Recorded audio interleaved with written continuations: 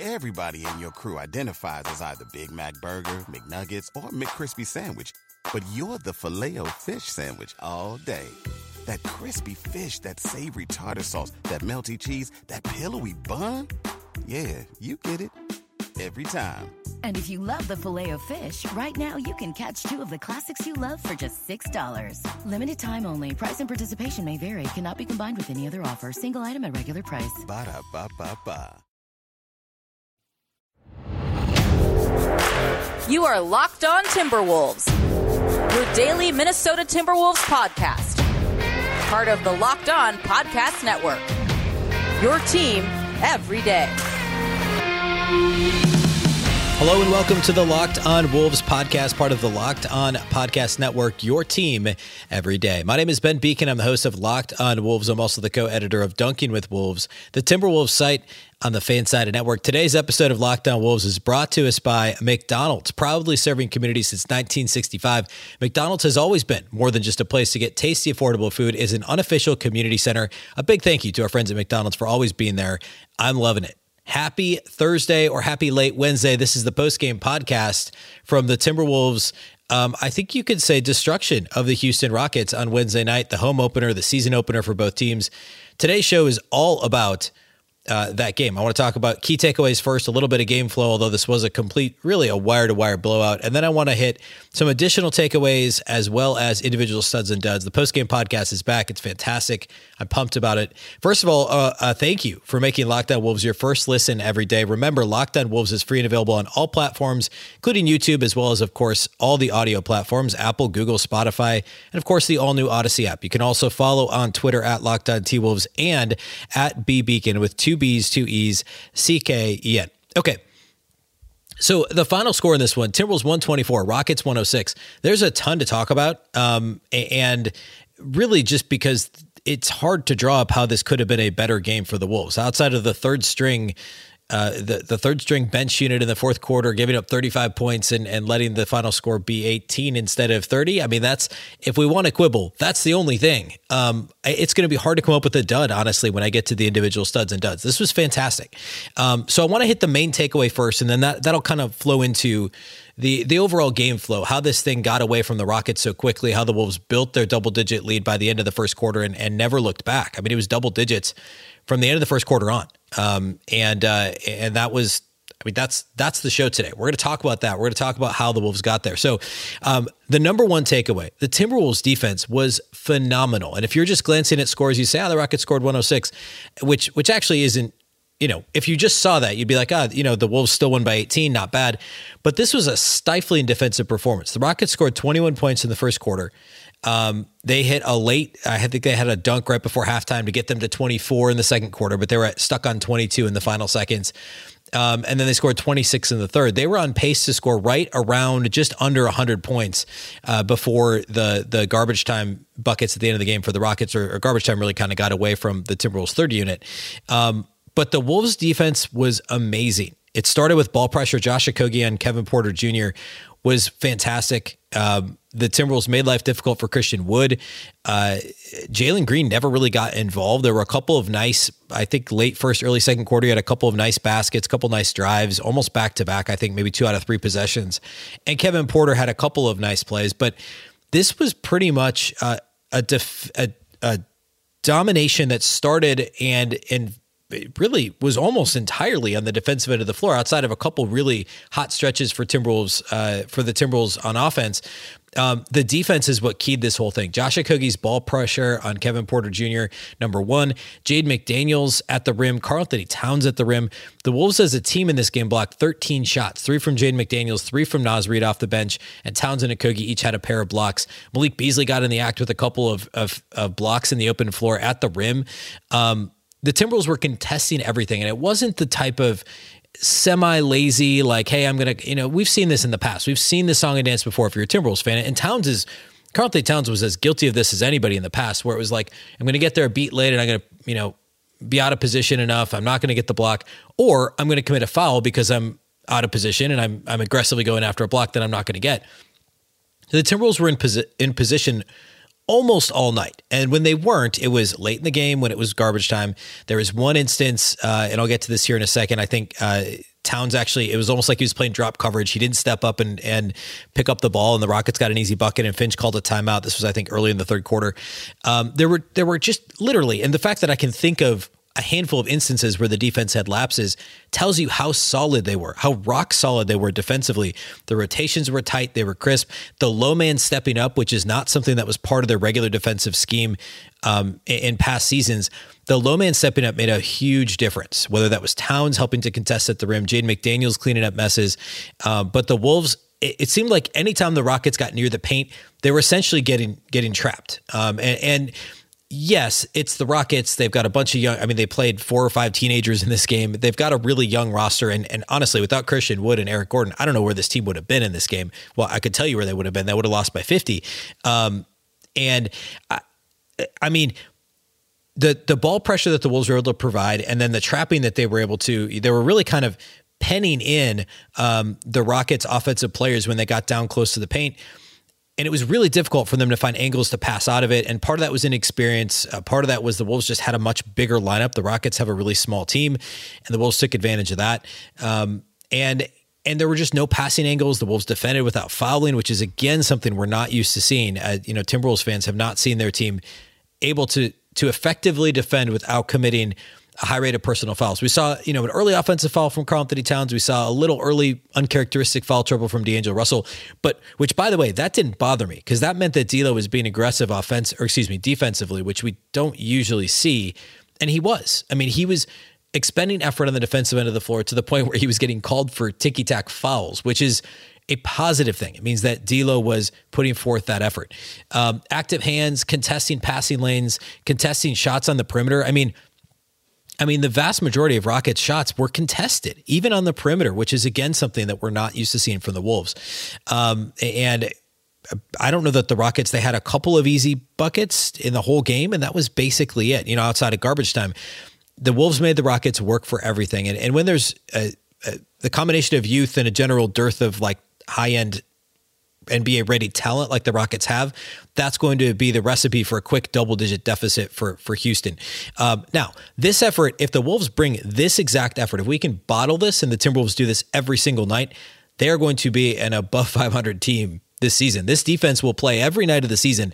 I don't care if it's the Rockets, if it's the other bottom feeders, the Thunder, the Magic, whoever, or if it's the Lakers, the Clippers, the Jazz, the Nuggets, whoever it is. If this defense is out there, the Wolves are going to be in basically every single game.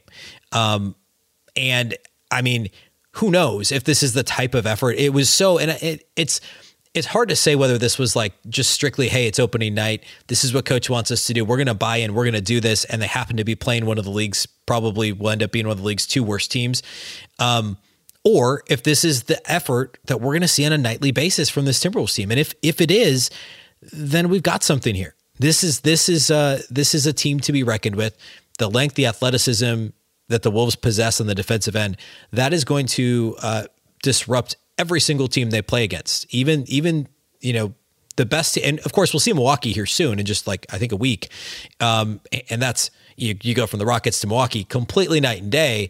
And I'm not suggesting the Wolves are going to shut down the Milwaukee Bucks offense by any stretch, but that's when, we'll start to get a better sense. You start to play better teams, and we'll see if are the Wolves going to pack it in if they give up, a 35-point quarter, or are they going to say, we gave it a run with the defense for a little while, or are they going to continue to compete defensively? And if they compete defensively, the offensive talent, which I want to talk about here in just a minute, is going to lead this team to a really successful season, I guess, is probably putting it mildly, if this defense keeps up. Okay. Next, I want to hit the rest of my takeaways from the game. And I guess I didn't really talk game flow, but there's not a whole lot to say about game flow in this one. This was a start to finish shellacking from the Wolves over the Rockets, but we'll hit on a couple of those things next. And then I want to get into individual studs and duds for the game. First, though, let's talk about our title sponsor from today's show, and that, of course, is McDonald's. This episode of Locked On Wolves is brought to you by McDonald's, proudly serving communities since 1965. McDonald's has always been more than just a place to get tasty, affordable food. It's a place where friends and family can come to reconnect, a place where classmates can meet up for a study group, knowing they'll have dependable Wi-Fi and endless supplies of French fries and McFlurries. Win or lose, it's a place where teammates, competitors, the home team, or the away team can come to recharge. It's the place you always look forward to stopping at on a long road trip to rest your legs and refuel. Long road trips are almost a tradition at this point. When we're on a road trip and we're in the car in the morning, we stop, we get sausage egg McMuffins. My kids love them. I love them. My wife loves them. It's really, I mean, I remember in high school going on lunch when they were serving sausage egg McMuffins at lunchtime and getting those. Fantastic. And every road trip, we have to do it. It's now a family tradition at this point. Make sure to head to your local McDonald's to refuel and reconnect. Did somebody say Locked On Wolves watch party? McDonald's, I'm loving it. All right, let's talk about a few additional takeaways from this game. Outside of the Wolves defense, which was fantastic, offensively, I mean, the game got off to a rough start for the Wolves, but that was really because the defense was so good. The Wolves were in transition opportunities, and they had some pretty sloppy secondary break action. The Wolves just weren't getting great shots in the first 2 to 3 minutes of the game. When they finally got into some half-court sets and slowed things down just a little bit, they got enough easy shots to really kind of kick things in gear. And then from that point forward, offense wasn't an issue. And actually, what really did it wasn't strictly getting open shots in the half court. It was getting into the half court and then drawing fouls. So they got to the free throw line a bunch early in the first quarter, and that's what helped them build a little bit of a lead. And then after that point, the buckets started to fall. And really, 3-point shooting, the number at the end of the game wasn't awful. The Wolves ended up shooting actually really good, 16 of 38, 42.1% from three.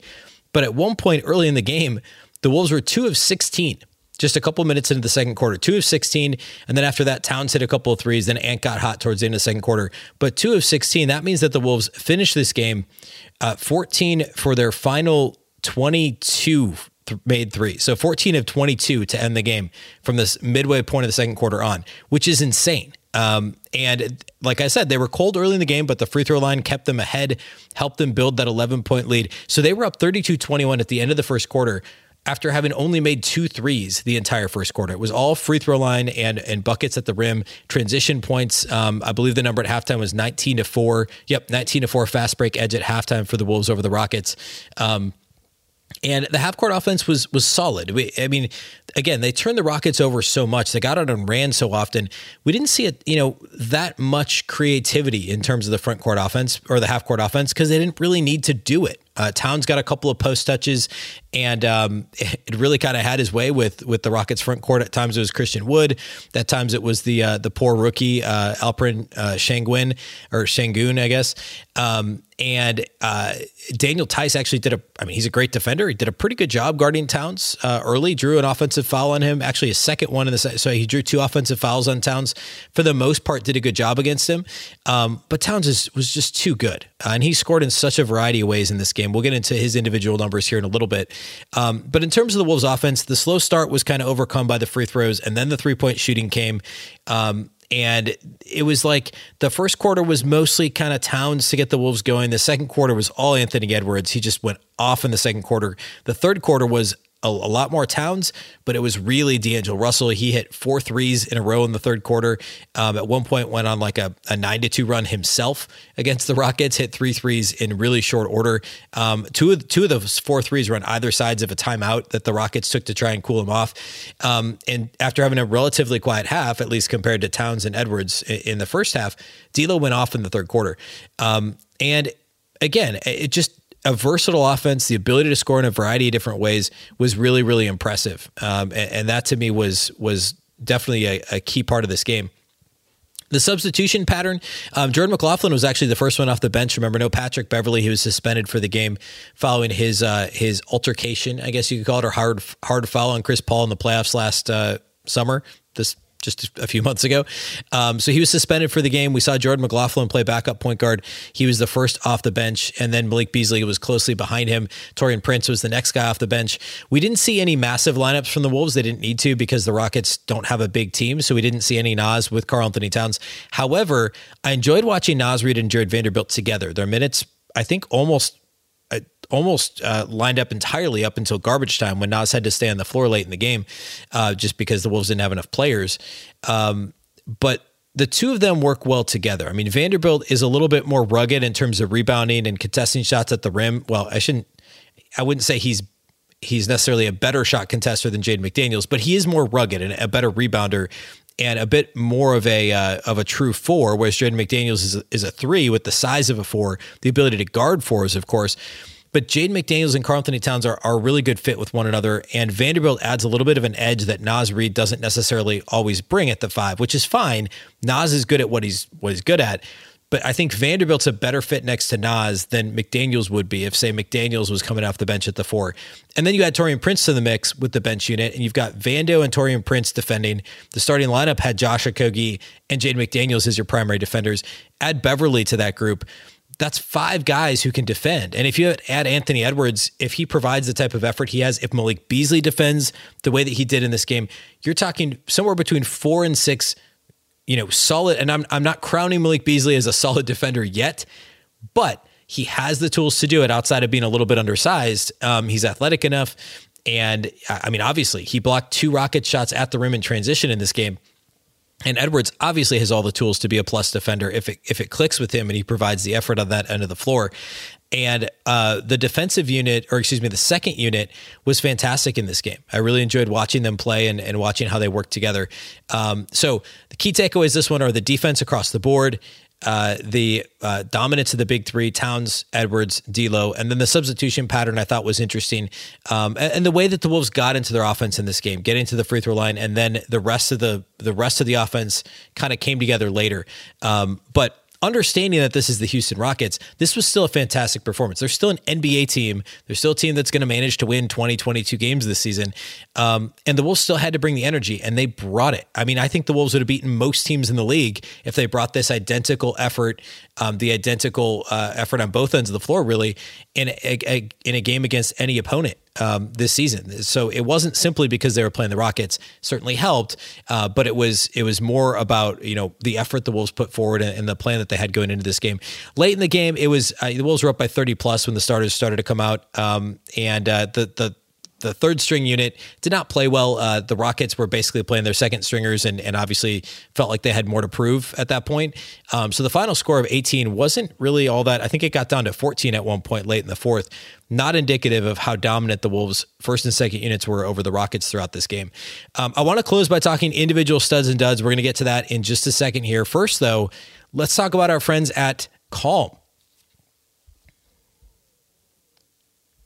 Do you want to know what makes LeBron James, King James, sleep? That's right. Sleep is his superpower. Calm, the #1 app for sleep and meditation, has teamed up with LeBron James to help you activate the power of sleep. LeBron and Calm know that your mind is like any other muscle in your body, but you don't have to be a world champion to learn how to train it. Calm can help you train your brain so you sleep better, reduce your stress, and perform at your best, just like King James. For LeBron, sleep is a critical part of his mental fitness routine. As he says, getting good sleep and finding time to rest is one of the most valuable things I can do for my body and mind. From the sound of rain falling on leaves to bedtime sleep stories, Calm puts me to sleep within minutes, which means I wake up ready for any challenge. Unquote. So if you head to calm.com/LockedOnNBA for a limited time, you'll get 40% off a Calm premium subscription. With Calm, you have access to the nature scenes that LeBron loves, like rain on leaves, and so much more, like sleep stories and meditation, so you can be ready for any challenges that life throws your way. Again, for a limited time, our listeners can join LeBron in using Calm and get a 40% discount on a Calm premium subscription at calm.com/LockedOnNBA. Unlock content to help you focus, ease stress, and sleep better. Get started at calm.com/LockedOnNBA. That's calm.com/LockedOnNBA. Let's also talk about our friends over at Sweatblock. For a few weeks now, we've been talking all about Sweatblock, the wipes that stop sweat for 7 days, and it seems like people have been listening. We have friends of Locked On who have tried Sweatblock and loved it. We have a story here about a high school teacher. When he'd pit out by fourth period, he'd hear the snickers and whispers from his students, so he started bringing a second shirt to change into between classes. Then he heard about Sweatblock on our program. He tried it and is now hooked. No more snickers, no more second shirt. And straight out of Hollywood, we have a producer who is working on the set of a Marvel movie. Perhaps you've heard of it. She was working 18-hour days for weeks in the Atlanta heat. She heard about Sweatblock, started trying it, and loves it. No more sweaty production days. She even reports that one of the A-list actors uses it, maybe the green one, so stay dry on set and on the red carpet. Another success story here about an avid soccer player. He heard us talking about Sweatblock and thought it was too good to be true, but he was always the wettest guy after practice in games, like soaking wet. So he thought he'd give Sweatblock a shot. He tried it on his pits. The next practice, his pits were dry. Well, everything else was wet. He says he didn't have to reapply for 9 days, and now he's a true believer. There you go. Locked On listeners loving Sweat Block stop excessive sweat for up to 7 days per use. Doctor created and doctor recommended. Of course, the dry shirt guarantee says that if Sweat Block doesn't keep you dry, you get your money back. And it's not just for armpits, chest, back, feet, hands. Use it anywhere. And I mean anywhere that sweats. If you or someone you love is dealing with excessive sweat, you have to check out Sweat Block. Get it today for 20% off at sweatblock.com with the promo code LOCKEDON. You can also grab it at Amazon or CVS. But again, sweatblock.com, promo code LOCKEDON for 20% off. That's sweatblock.com, promo code LOCKEDON. Okay, let's close this thing out by talking individual studs and duds. And this is an easy one, a really easy one in this game. The Timberwolves' big three. The big three was fantastic in this game. Just going down their stat line, Anthony Edwards in 31 minutes, which was a team high, and of course he didn't have to do anything. And he had 24 points at halftime, didn't score at all in the third quarter, had 5 early in the fourth before they took him out of the game. 29 points on 10 of 21 shooting, which is great. 6 of 12 outside the arc, fantastic. 3 of 4 at the line, so 29 points, 6 rebounds, 3 assists, and a steal. He did have 4 turnovers, but things got sloppy. I think a couple of those were right near the end of his stint in the fourth quarter. He was a plus 26 on the game. Karl-Anthony Towns, it would be hard for Cat to play much better than he did in this game. 30 points on just 15 shots, 11 of 15 shooting. Oh, by the way, in only 29 minutes. So 30 points in 29 minutes on 11 of 15, 3 of 4 on 3-point attempts, 5 of 5 at the line, 10 rebounds, 2 assists, 2 steals, 2 blocks, only 3 turnovers and 3 personal fouls, was a game best, plus 34. Nobody else was within 8 points of that plus minus, a plus 34, 30-10, 2-2 and 2, 11 of 15 shooting, was dominant on both ends of the floor. I was surprised he only had 2 blocks. I mean, the Wolves as a team, again, blocked 13 shots. And of those 13, only Russell was the only guy that had a block that did have multiple blocks. Everybody else really came to the block party in earnest. McDaniels, Okogie, Towns, Naz Reid, and Malik Beasley all had multiple blocks in this game. But Karl-Anthony Towns, phenomenal. Again, if this is the effort we get from Cat every single night, he's at least he's second team All-NBA. It's hard for me to understate how fantastic he was in this game. D'Angelo Russell gets my third stud. 22 points, 7 assists, 3 rebounds, a steal and a block. He shot 6 of 16 from the floor, but he was 4 of 8 outside the arc. So only 2 of 8 inside the arc, but 4 of 8 outside it, 6 of 8 at the free throw line. And the reason why he's a stud was the hot streak in the third that put this team up 30 plus, where he hit all 4 of his threes in a span of just a couple of minutes in the third quarter. And then also he got to the free throw line, and that was part of the Wolves early in the game when the offense was a little bit sluggish.